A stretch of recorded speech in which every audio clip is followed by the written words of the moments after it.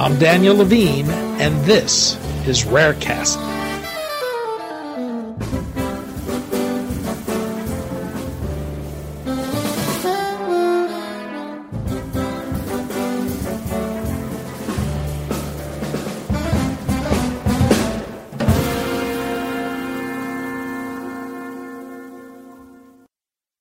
Last month, Utah Governor Gary Herbert signed into law the Right to Try Act, which provides terminally ill patients access to experimental drugs that have completed at least early-stage clinical testing. Utah is the 10th state to pass such a law, and a growing list of other states are considering similar legislation. We spoke to Jonathan Johnson, founder of Utah's Right to Try Foundation, about the law, how it works, and the difference he expects it will make for patients who have exhausted available therapeutic options.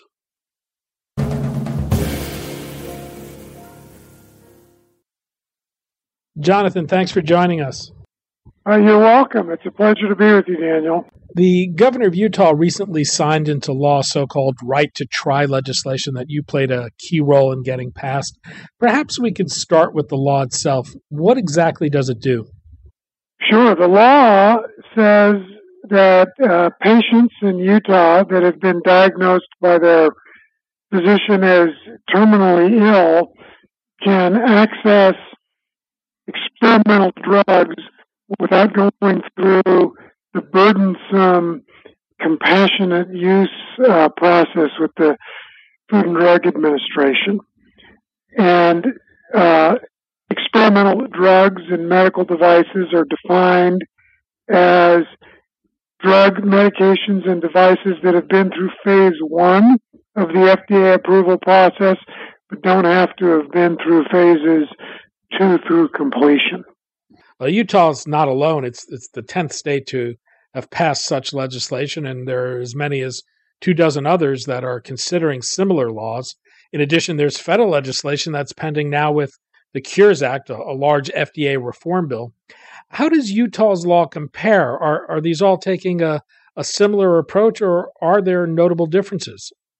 Utah's the first state to pass it was Colorado, and it passed it in 2014.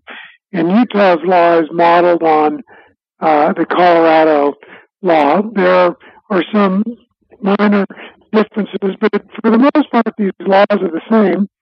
And the good news about these state laws is that the FDA has taken a neutral position and is not trying to preempt them with its federal authority. So, the 8 or 9 states that have passed right to try laws, their citizens have access to experimental drugs earlier than others.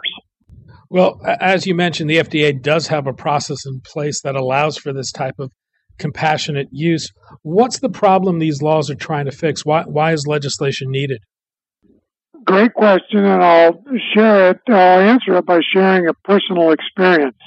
A few years ago, my father was diagnosed with leukemia, went through chemotherapy, was announced cancer-free, but 6 months later, when the leukemia came back, he didn't want to go through all the hell that chemotherapy had been. So he went to his oncologist and said, I'd be more than willing to get on an experimental drug. It may or may not help me. I've lived a long life, but at the very least, it can help the drug company know what the drug is doing. And he was asking for a compassionate use exception, and his oncologist said, that's too much work to try and get that. Well, there wasn't any work for my father. It was 100+ hours of paperwork for his oncologist. And that's time that the oncologist couldn't be billing or working with other patients. So the compassionate use application process is so burdensome that it's hard to find a doctor who will help in the application. These state laws get rid of that application process. Well, there were some high profile cases where dying patients found themselves at odds with drug makers as they were trying to get access to experimental drugs that might have offered some hope after they exhausted their options for available therapies. What's the case to make for giving patients access? Well, that's a good question. Utah's right to try law does not require the drug manufacturers to provide the drugs. It's still up to the manufacturer to decide whether it wants to give a drug to a particular patient. And when the drug company does, it will not be really, that patient won't be part of the test because it won't be a double-blind situation. The patient will know that he or she is getting the drug and not a placebo.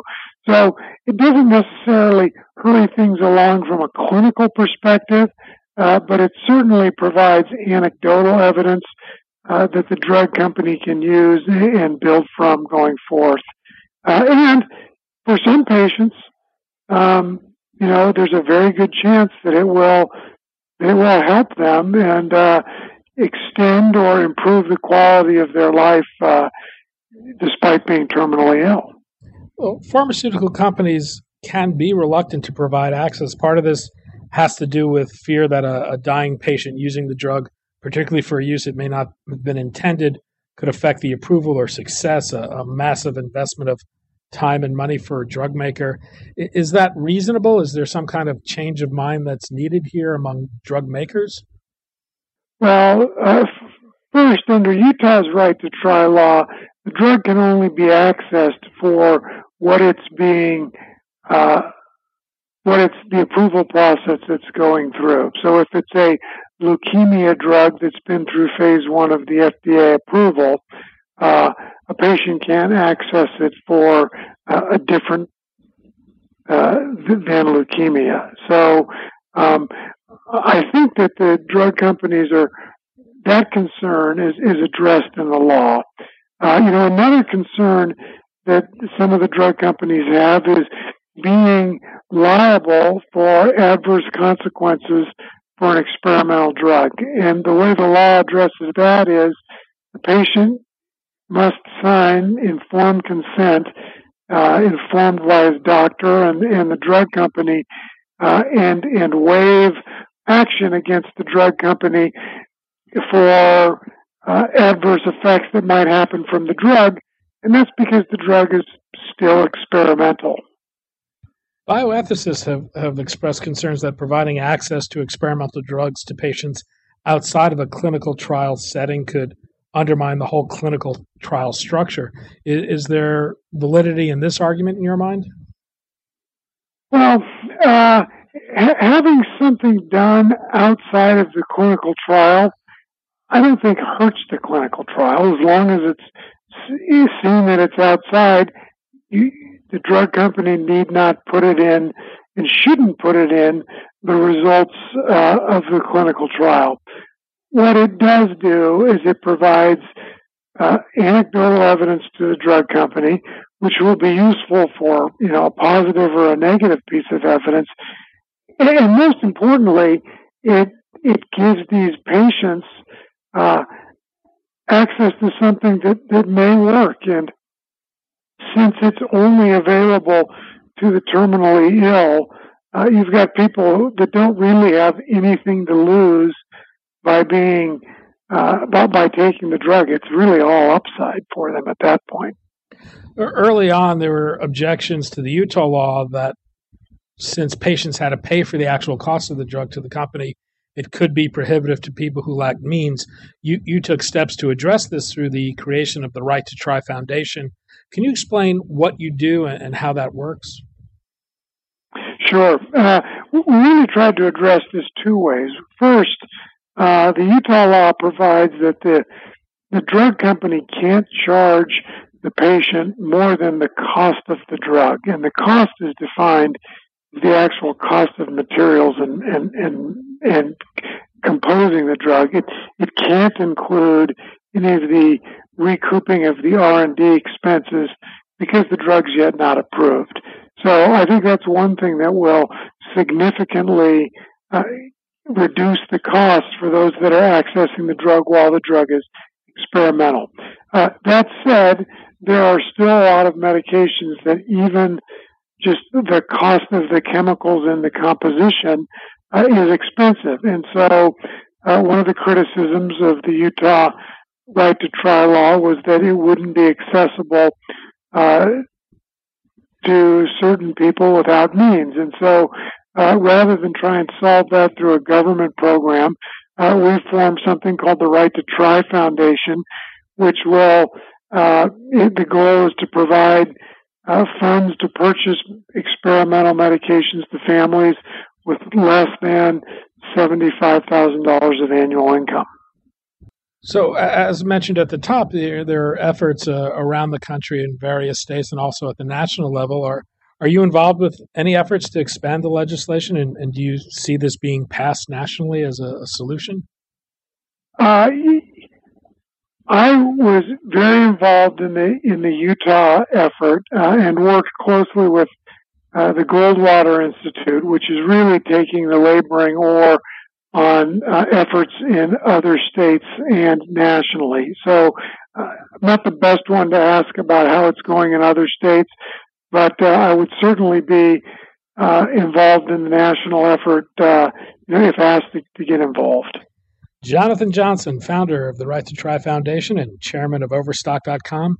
Jonathan, thanks so much for your time today. Daniel, thanks for having me on.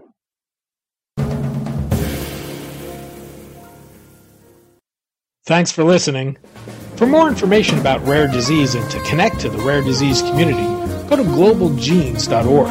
To keep up on the latest news and trends affecting the rare disease community, be sure to visit raredaily.org. You can subscribe to the Rarecast RSS feed through raredaily.org or through SoundCloud, iTunes, Stitcher, or your preferred podcast manager. The Rarecast is produced for Global Genes by the Levine Media Group. You can also find our podcast, The Bio Report, on these popular podcast sites. Our theme music is composed by Jonah Levine and performed by the Jonah Levine Collective. We'd love to hear from you. Drop us a note at danny@levinemediagroup.com.